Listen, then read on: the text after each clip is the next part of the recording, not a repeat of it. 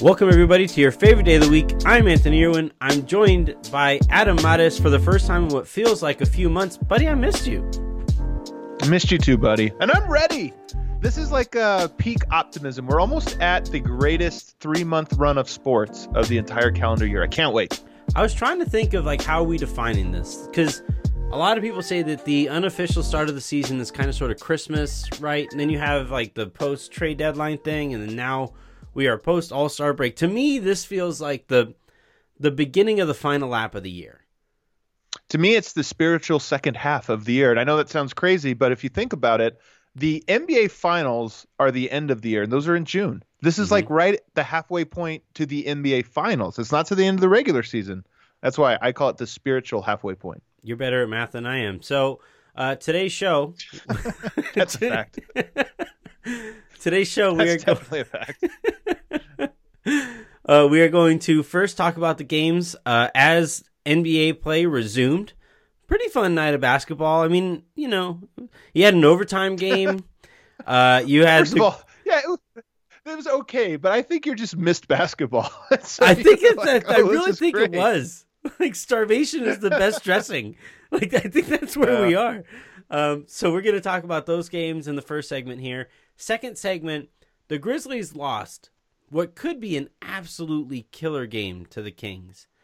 And we are going to use that to segue into painting the Western Conference playoff picture, which once again is going to be insane. So we're going to do that. And then finally, we're going to wrap up the show with another round of power rankings. This time, Adam is going to talk about the coaches that have put the 10 best performances at their job so far this season. Let's start, though, with those games. So first on my list here, you had, we'll just really quickly say that the Rockets beat the hell out of the Warriors.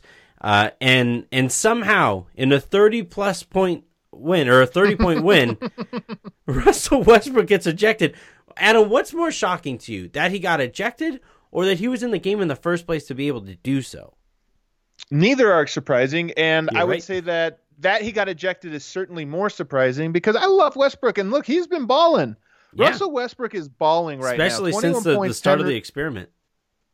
This new experiment, we said this, do you remember? We said this a month ago, whenever it happened. I said, this was a Russell Westbrook move. Like, this was for him. It almost, I think the whole whose team is it is always dumb, so I don't want to do that. Mm-hmm. But the team is certainly more Westbrook's team than it was a month ago. Like, it's more optimized for him, and he gets to be his truest self more than it was at any point. And I think even a little bit more than it is for Harden. Like, it, you know, whatever. But yes, tonight, as we know, Westbrook likes to play out and get those stats in the fourth quarter. And it felt to me a little bit like that was going on. They were up 35 points, and he's out there throwing bows. Come on, man. And talking trash to all of San Francisco. Like, well, you know that you know the Rockets and Westbrook in particular really, really, really despise the Warriors. And I think taking it out on this version of the Warriors is pretty lame, but whatever. I would enjoy it if I were the Rockets. I can't lie. I'm petty. The next game on my list here, you had the Bucks beating the Pistons. You somehow have an observation to make on this game. Well, the Bucks dominated this game. 33 points from Giannis, 16 rebounds. He was a plus 39. That's insane. But you know, the Bucks won by 20. And Anthony, they have a net rating this year of plus 11.7, which you get double-digit plus net ratings that they outscore opponents by more than 10 points per 100 possessions. The next closest is the Lakers at plus 7.2. And I know a lot of people are saying, you know, oh, that's a historically good differential. That's great. But here's my take. In this era of basketball, you're more defined by what you can't do than what you can. And if great, you can beat the Pistons by 20. Some great teams can only beat the Pistons by 10. It doesn't matter. At a certain point, I just don't think it matters. Like, a lot of people are pointing to that and saying, oh, just look at that differential. They're clearly the best team in the league. And I think they are right now. They've been the best regular season team. But this idea of them being unbeatable, even in their own conference, throw that out. Every team that's like a plus 6 or plus 5 or better, they're good. I don't care if you beat any team by 20, 30, 40. It doesn't matter to me. Adam out here just crapping on the BCS. Look at you go. I like it. That's exactly what it is. You're right. Like, oh, Alabama beat Fort Wayne State by 100. Like, congratulations. The next game that I have on here, fun one here, between the Heat and the Hawks. Trae Young drops a career high 50 points as the Hawks kind of upset the Heat. Holler. They did upset. I mean, that's you're right. That was an upset, Anthony. Good work. No, Trae Young's 50 piece, man. He's a fun player. Eight 3-pointers tonight, 8 of 15. He was efficient, 50 points on 25. I had this great stat from our guy, Jeff Siegel. Trae draws more non-shooting fouls than anybody in the league and is in the 95th percentile in shooting fouls. He also is an incredible, obviously, a great shooter from the foul line. That's a real hidden weapon for a guy his size to be able to do that. So hat tip to him. Lloyd Pierce, I thought, coached a great game. He had some really good ATOs down the stretch in this one. And then you're going to love this one, the stat line of the night. It wasn't Trae Young. It wasn't Bam Adebayo, who went for 28, 19, and 7. It was Dwayne Dedmon. 20 minutes, 0 points, 0 assists, 0 steals, 0 blocks, 0 turnovers, 0 of 2 shooting, 8 rebounds. He went out there and just rebounded 8 times and called it a day in 20 minutes. Hey, man, we all need our cardio. Every so often, you just got to go out there and run around a little bit. The next game we have on here. I love it. The next game we have on here is the Hornets beating the Bulls 103-93.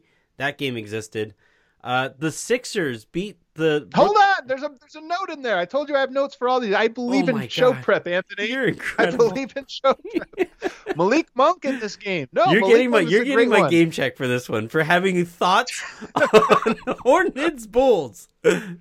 Some of us love the NBA. Malik Monk, 25 points, 7 of 13 shooting. He was a plus 15 in this one, team high. His last 10 games, I'm not a Malik Monk believer, but it's noteworthy. When your last 10 games, you're averaging 18 points per game on 47, 41, 92 shooting splits. He deserves a shout out. So shout out Malik Monk. All right. Way to go, Malik. The next game on here is the Sixers beating the Brooklyn Nets. So they win in overtime. At one point, I think they started the game 20-4, were getting booed in the second quarter, made a comeback, and won in overtime. What, like, if you're gonna find like a game that was still kind of drunk coming off of the long weekend, here you go. There's your game. There's a fun one. Although the Kings were still pretty vacation happy too. Yeah. It looked like. Well, the news of the day was that Kyrie Irving is going to have shoulder surgery and miss the remainder of the year. So Brooklyn wakes up this morning and finds out that they're going to be without Kevin Durant, without Kyrie Irving. They go in there and go to overtime against Philadelphia in Philadelphia. Look, Joel Embiid was incredible in this game. He goes for 10 of 20. He goes for 39 points, 16 rebounds on 10 of 20 shooting. He was a plus 24. He did his job. Something about this Philly team, man. Like, really an overtime loss at home on full rest against this Brooklyn team that's a patch job. I don't know, man. Something about Philly just doesn't pass my test. Simmons didn't play, although at one point I saw, I don't know if this changed over the course of the game. It probably obviously did, seeing as the Sixers won, but Al Horford in like 11 minutes was a minus 30 at one point in the game. I just want to know how hard you got to try. I want to know how hard you have to try for that number. You have to actively be scoring for the other team. This roster, when you think about the process and this idea of all these assets, and then here's where you are. And look, I love Horford. He's one of my favorite types. This is either a really bad fit or he just doesn't have it anymore, man. Yeah. Well, sometimes. Well, here I am being the one with the hot takes. Look at that. It's usually your job. Writing off. That was one of my notes. I just had to cross it off. Look at that. Finally. In what closed off the nightcap. Well, I guess technically the Houston game was a nightcap, but nobody watched that after the third quarter. But you had the Kings beating the Grizzlies in an absolutely brutal loss for Memphis, and a game that the Kings tried. I don't know, Adam, you and I were watching, I think, this at the same time. We were texting back and forth. How many times? There's like 7 times that the Kings tried to lose this one. They definitely did. In Memphis, they rallied back. They actually, I thought, played pretty well down the stretch of this game. It was like they were a little bit. They were still in Cancun, still in Mexico, still in Hawaii, wherever it was they took their vacations. John Morant's getting used to like the first post All-Star game break. It's a rookie thing. They grow up so fast, don't they? No, but yeah, you're right. This was down the stretch. It looked like the Kings were getting a head start on their tank job. Yeah, it was a fun one to watch down the stretch, and our buddy at Fast Break Breakfast was saying after the fact that like this is why you don't want the Elam scoring for every game, because that had like 7 fouls in the last 35 seconds, and Keith I'm sure was pulling Yes, out. that's what you want. What's that? Yeah, I said, yeah, fouls. That's what you want. Well, we got it anyway in the All-Star game. That'll do it, though, for the games, the recapping of those games. Adam somehow had thoughts on all of them. That was impressive, Adam. I can't lie. I gotta give my props. We are going to take a quick second. When we come back, we're going to use this Grizzlies loss and explain why it's such a brutal one here in a second.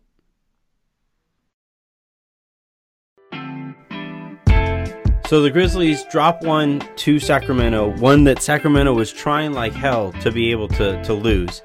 And, you look at their upcoming schedule, the Grizzlies tomorrow, or today by the time you guys are listening to this, they're going to take on the Lakers. So they might drop another one. And the Portland Trailblazers are only 3.5, as we're recording, 3.5 games back of the Grizzlies. San Antonio is 4.5. Four losses. The losses are where you really start to pay attention, because you can make up wins, you can't make up losses. Right. So you're looking here at this kind of grouping. There's obviously a gap. The Mavericks somehow have the conference's second best point differential and are sitting at the 7th seed right now, 5 games up on the Grizzlies, and then more on the other teams that are below the Grizzlies. But Adam, like, which team do you think actually steps up here? And B, do any of these teams make anybody that are in the 7 seeds ahead of them a little nervous moving forward? And the 7th seed, no. I mean, you're talking about a 5-game gap between 7 and 8 right now, and that's quite a bit. I think Memphis is a good team, but I don't see them making up 5 games on Oklahoma City, or vice versa. I don't see Oklahoma City or Dallas dropping 5 games unless we talk about a major injury. So let's throw that out. But you do look at it, 4 games is a pretty good cushion. I just said 5 games was like insurmountable. 4 games is a good cushion, yeah. But the Grizzlies losing tonight, them being as young as they are, we know about the rookie wall. We know about young players learning what it is to go 82 games. Their best player, their most important player, is a rookie. He has never been this deep into a season. So I think Memphis is certainly vulnerable in that 8 spot. And like you mentioned, you drop to the Lakers. You come right, assuming they drop to the Lakers on a back-to-back, you come right out of the All-Star break and drop to and forfeit half or nearly half of your advantage. Yeah, I think that puts quite a bit of pressure on them. So I by no means Grizzlies are in the driver's seat, but I by no means think that they have this thing locked up. If someone catches them, who do you think it'll be? So I love it because you look at it, Portland, San Antonio, both with 31 losses, New Orleans with 32, Phoenix at 33. It's funny that we talk about like New Orleans got a shot, one more loss, Phoenix, no chance. But at a certain point, it does. Well, one team got Zion Williamson back, the other one didn't. That's a great point. So 5 games, that's a lot to make up. First of all, let me say this, Anthony. I love Memphis. They've been so much fun to watch this year, and I like Portland because Damian Lillard is a lot of fun. San Antonio's there. Then New Orleans. New Orleans is obviously like, who would not want to see New Orleans against the Lakers in the first round? Who would not want to see Zion Williamson in a playoff series? Of course, that would be a lot of fun. Yeah. So that's the one I'm rooting for, but it's a lot of games. 5 games, that's a lot to make up. Well, it's not just that you're making up those 5 games on just Memphis too, right? Because the Pelicans would need some help from the other teams that are ahead of them too. The Spurs are buying off. They paid off DeMar Carroll to go away, right? And it's just a weird Spurs year for him anyway. And then the Spurs are that team that always comes on late, and that's the only thing I would say about them is we always write them off, and then they always end up being really good down the stretch, and maybe they're poised for that as well. But the team I think we haven't talked about, and the team I think you were getting ready to, Portland. Yeah. They are also the team we always count out, and they're the one that's closest in striking range. Nurkic should be back at some point.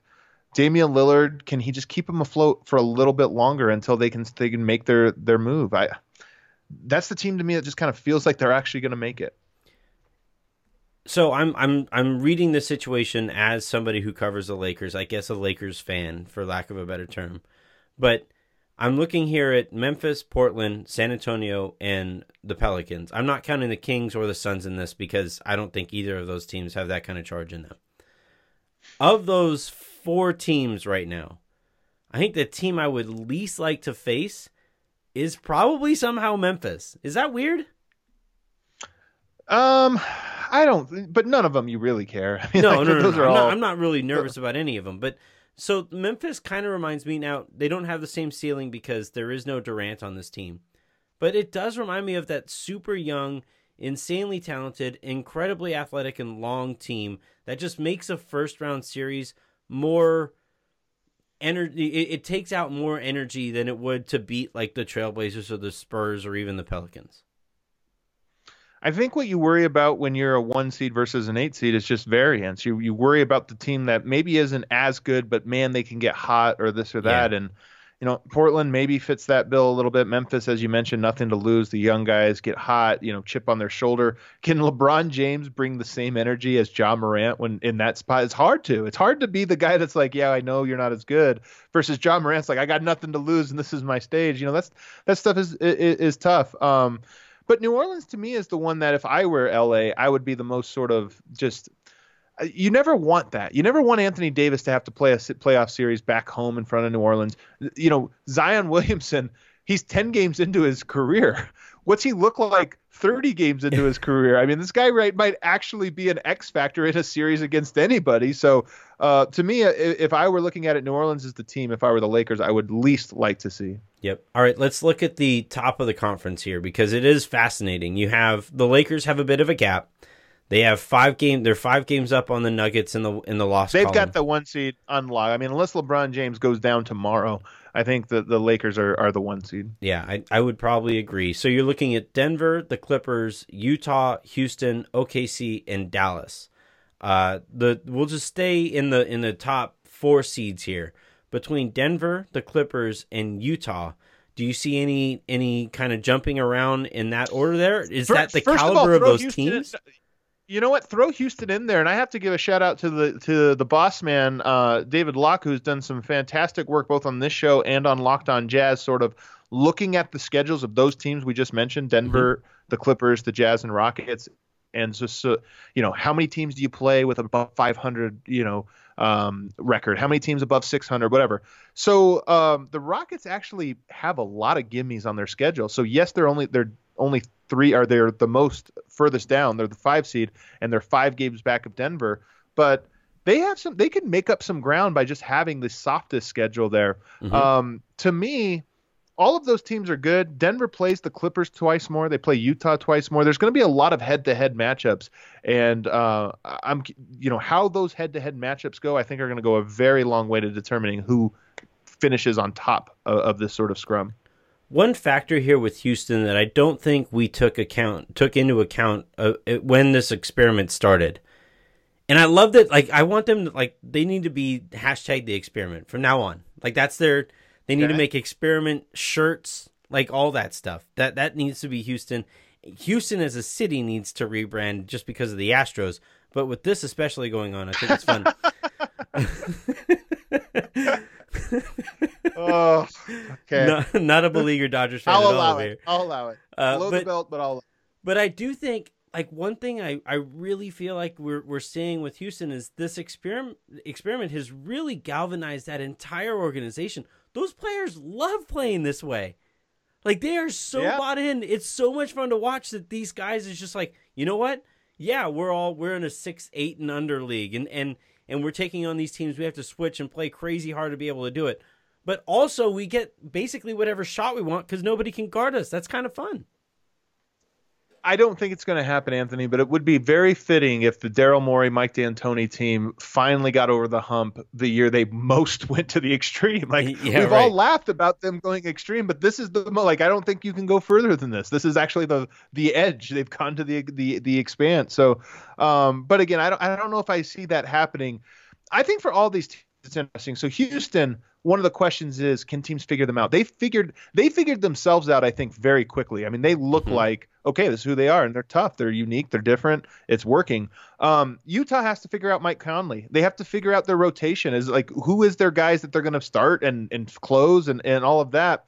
The Clippers, obviously, they've gotten a pass, much to your chagrin. They've gotten a pass on the like health issues and the chemistry and this or that, but if they come together over this last 8 weeks and then they are sprinting into the playoffs, then it's like, okay, that's maybe they're even the favorite, or at least they're right there in the conversation out west. So can they come together? And then with Denver, they've been great all year. Michael Porter Jr. is just starting to come on. Before he rolled his ankle, I think 5 games left before the All-Star break, he was really starting to come into his own, and he's an enormous X factor for Denver. If he is a player, and if he can become a player over this last 8 weeks, Denver's odds of being like a true contender in that category go up a lot. So all of those teams have some question marks around them. That's part of what makes it so interesting. Yeah, that's been the season. That's really defined the season. You have 30 seconds to explain this to me, Adam. How are the Mavericks down at the 7 seed with a 5.9 point differential? That makes zero sense to me. Hey, man, it goes back to what I was saying about Milwaukee. Who cares? Oh, you can beat Golden State by 35, and they're a high variance team. Dallas. They score a lot of points, and they can put up when they're rolling and the shots are falling. They can win by 30. The Utah Jazz don't win by 30 too often. Yeah. They win a lot of games by 5, and it's good. They can dominate the fourth quarter and win by 5. Dallas smacks a lot of teams, and to me, I just don't think it matters. I think it matters to a point. A lot of these teams have a differential, a net rating of plus 3.5 to 7.5. That matters. But once you get above that, I don't care. I don't care that you beat Detroit.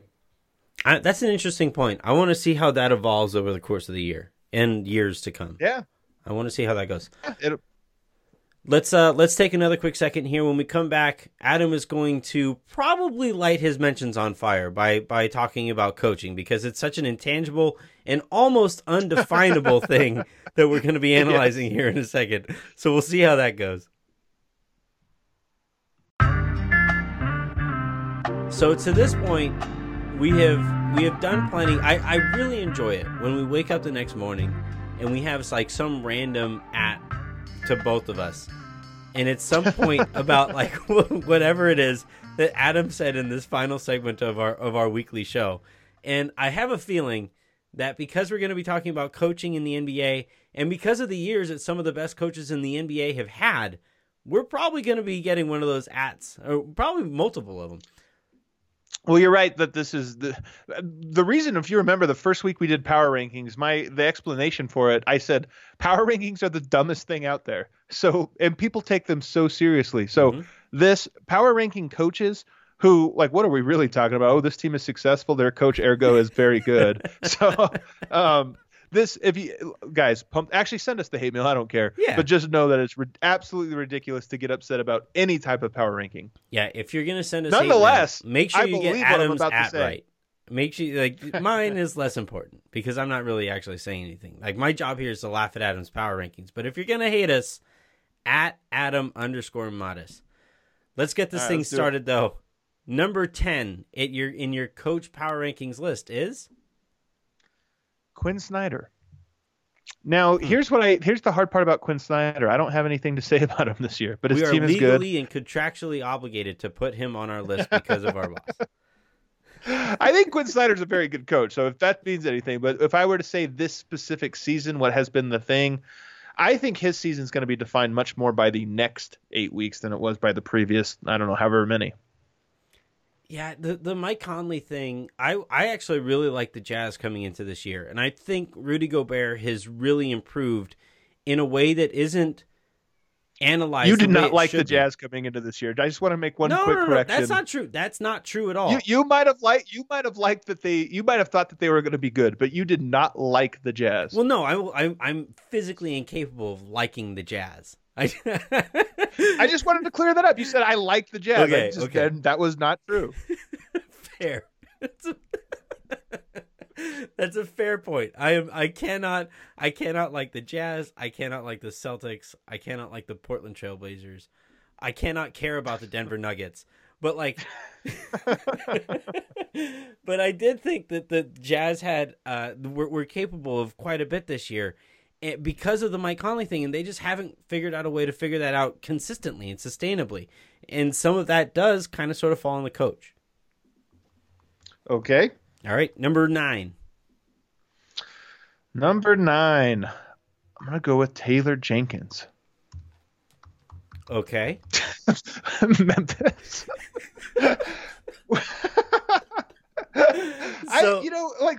First of all, this Memphis team has been the surprise team, I would say, of the year. Absolutely. No, I was actually thinking like he should be higher because of the year that they've had.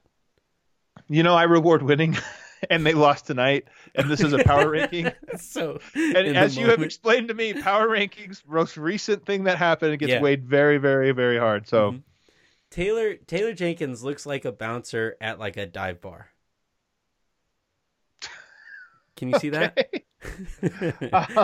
No, but I'm also not going to look into this. All right. I'm not going to image search him. You said you should. I couldn't not see it while I was watching their game last night. Number 9, Frank Vogel, 8. your guy. Oh wait, that's number 8. Number 8, Frank Vogel, your guy. Also feel like he should be higher, but I think this might be a trend because there's so many good teams and so many good coaches. We were kind of joking about this. There's a lot of good coaches in the NBA right now. And it's funny because I remember 5-6 years ago, I felt like we were talking about how many awful coaches there were. It just felt like every coach was terrible minus like 4. But I think there's a lot of really good, and I would say new generation, like the next generation of coaches have really arrived on the scene. Frank Vogel's not one of them. Yeah, but, I was saying, it's funny that you're saying this about a retread, but okay. No, but you know what? Frank Vogel has done a great job. And you think about coaching this specific Lakers team. I know a lot of people think all that talent, what do you have to do? But it's actually a really tough job coaching LeBron. And that has been a happy locker room. It's been a team that's been having – this is the most fun a LeBron team has had in maybe ever. Maybe since 2008. Since his rookie year, probably. No, I'll say this because you wanted me to make the case for Vogel. And I'll say this about Vogel. He was the Lakers' 4th choice. You can make the argument. Right? They wanted Ty Lue. They want Jason Kidd. They wanted Monty Williams. And then Frank Vogel was sitting there ready for his interview to be an assistant coach. And they're like, you got the head coach job. And the expectation heading into the year was that eventually Jason Kidd would supplant him. And that he wouldn't be able to garner the respect of LeBron James and let alone Anthony Davis. And yet here he is. And the Lakers, he just coached in the All-Star game. And yeah, it's kind of a meaningless accomplishment that has a lot more to do with the talent, the talent that is elsewhere on the roster. But the fact that the guy went from a position of almost zero expectations to where he is right now, where the team, such a big part of coaching in the NBA is managing egos. And a guy that isn't going to be on this list, Doc Rivers, his team once again is having these kind of chemistry issues. Frank Vogel, everybody associated with the Lakers is saying this is the most special chemistry we have ever been a part of. And I think a lot of that has to do with this guy, this unassuming dude who just gets out of the way and says, you know what? Here's my defensive system. LeBron, you handle the offense. I know my limits here. And I think understanding that and working with that as the understanding, I think he deserves a lot of credit for it. That was the worst minute and a half of my life. I know. But you did a good job. That's what you get for forcing me to listen to 20 minutes off air about Nikola Jokic. I'm moving him up because of that. I'm actually moving him up from 8 to 7.5. Oh, thanks, man. 7.5. my number 7 on the list, Mike D'Antoni. This one might be just too low. You know what? Mike D'Antoni has had a near impossible task. He's at 6.5. He's been sitting on the hottest of seats. I mean, a literal fire everywhere around him this entire season. Yeah. And you know what? That team. And here's the other thing. They made the adjustment, got rid of a Capella, and on the fly, it seems to have worked. I mean, Mike D'Antoni is forever going to be judged by what happens to them in the playoffs. But you know what? Everybody laughed. Everybody snickered when Russell Westbrook went there. What are you going to saw the ball in half? Team looks good. And you know what? Their offense is really humming. If you saw the ball in half, that makes for more surface area that the ball can technically go through the rim in. So I can see it working. Did you just try to math? Like, like I said, you're better than I am. Who's next on your list? Nate McMillan. All right. Nate McMillan and the Pacers, like they're the one team nobody ever talks about, thinks about, or anything. That team has been very, very good, phenomenal, well-rounded team. They didn't have Oladipo for obviously for most of the year, all the way until very, very recently, including even last year. And they've just been a good, tough team. So he belongs on my list. I like how 2 points here. First, I like how you feel the need to explain to me where some of these coaches actually coach. Which, like, in your defense, Taylor Jenkins, I blanked for a second. My point here about Nate McMillan, I want to see what the Pacers look like now that they have expectations because Oladipo is back. And I know it's tough. I don't think they have expectations though, and that's what's kind of interesting about them. I think they will next year, perhaps. That should be factored into the math of the ability to coach there, right? Like that's part of why I think Vogel has done such a good job is that he's under the LA spotlight all the time. Okay. Yeah. Brad Stevens, same thing. If you want me to go in that direction, right? Like those coaches that like walked into the year with expectations, those guys should get an extra bump. They should be graded on a curve. And I think Nate McMillan has done a really good job, but his expectations this year were like, don't have everybody walk out of the gym.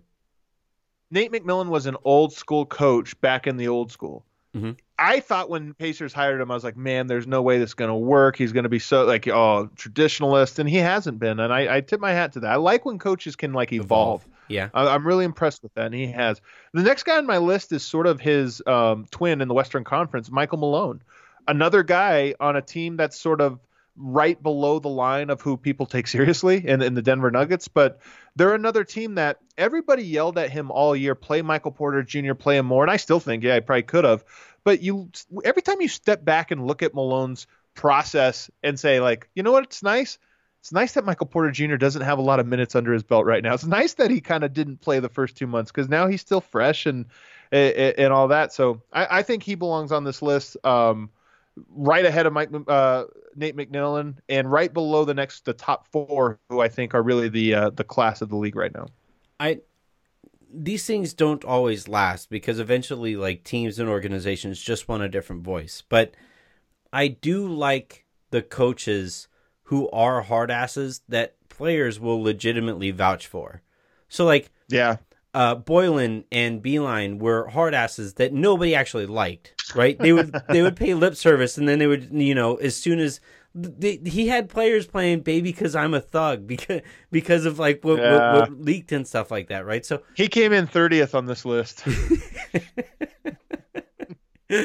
He got the old INC. But here with Michael Malone, he is this guy who just pushes and pushes and pushes and pushes, and maybe sometime down the road he might push a little too far, and the players might just want somebody a little different.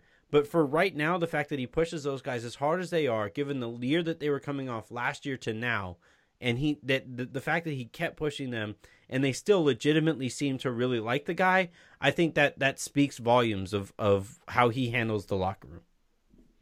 No doubt about it. I'm close to it, and I can attest to that being an actual real thing. I think, Anthony, the top four to me they're to me are the easy ones. Like these guys have all been great this year. They're all great coaches.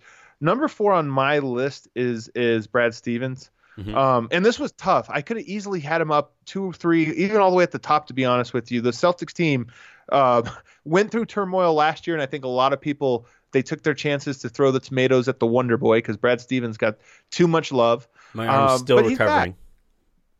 but you know what? The Celtics are back, and it turns out that it wasn't Stevens' fault that the team went through so much turmoil last year, and now they're within striking distance of the 2 seed and maybe the best bet to knock off Milwaukee. That Celtics team has been impressive. Here's my one slight counter, and everybody listening to this is, oh great, the Lakers guy has a counter about the Celtics guy, but everybody who paid attention to the Celtics and Brad Stevens' career in particular could have seen this season coming, right? Where he has expectations lowered because he doesn't have Horford and he doesn't have Kyrie, and now they're outperforming the lowered expectations, and now guess who gets the credit? Whereas like it might just be that Jason Tatum took a step forward. Like that might just It be the definitely thing. is that. Anytime we talk about coaches, of course. I mean, look, same with Frank Vogel. I mean, he got LeBron and Anthony Davis to be good, but this is just how it works. Yeah. Stevens gets credit because they have the fourth best record in the NBA right now, and they are one game back from having the third best. And nobody, people thought the Celtics would be good, but that's a really, and on top of that, they've been better. Down lately they had a little bit of a slower start. Now they've been great. So I think he's clearly in the top 4 this season. Yeah. I just think a lot of people could have seen this season coming in the analysis of Brad Stevens coming. Who's number 3? You hate narratives, but it's also sometimes narratives are the truth. Yeah. This was really tough. I really, really, really wanted to put this one up higher, but I just couldn't do it. Erik Spoelstra, one of my favorite coaches. That Miami Heat team, another one that when this season began, you looked at it and you go, man, I don't know. There's some weird piece. Like, is that a good team? Yeah. I think Miami is a great team. I think Miami has a chance. I do. Well, okay, look, they're not the Lakers, they're not the Bucks, they're not the front runners. But you know what? Would you be surprised if Miami knocks off Philadelphia, knocks off Boston, knocks off Toronto, knocks off Milwaukee? I would not. They're that good of a team. They're tough. And I just think I trust Spoelstra as much as I trust any coach to understand what he has and work to figure it out. They just lost to the Atlanta Hawks. So your power rankings Iguodala was yeah, you're right. That was a recency one. I should have moved him down one behind Stevens. Oh, can't believe I didn't do this. All right, number 2. I'm going to kick myself. Number 2, Coach Bud. I'm going to have to give it to Budenholzer. Look, they're 47-8. They really are on pace for 70 wins. Coach Bud, man, he really is a smart coach. And maybe if the Bucks do not win the title this year, and especially if they do not make it to the finals, I worry Mike Budenholzer is going to be the labeled. He's a great regular season coach, and he might get thrown into the Mike D'Antoni category. I worry about that. Mm-hmm. But you know what? We're in the regular season. This power rankings is taking place in the regular season. The Milwaukee Bucks are 47-8.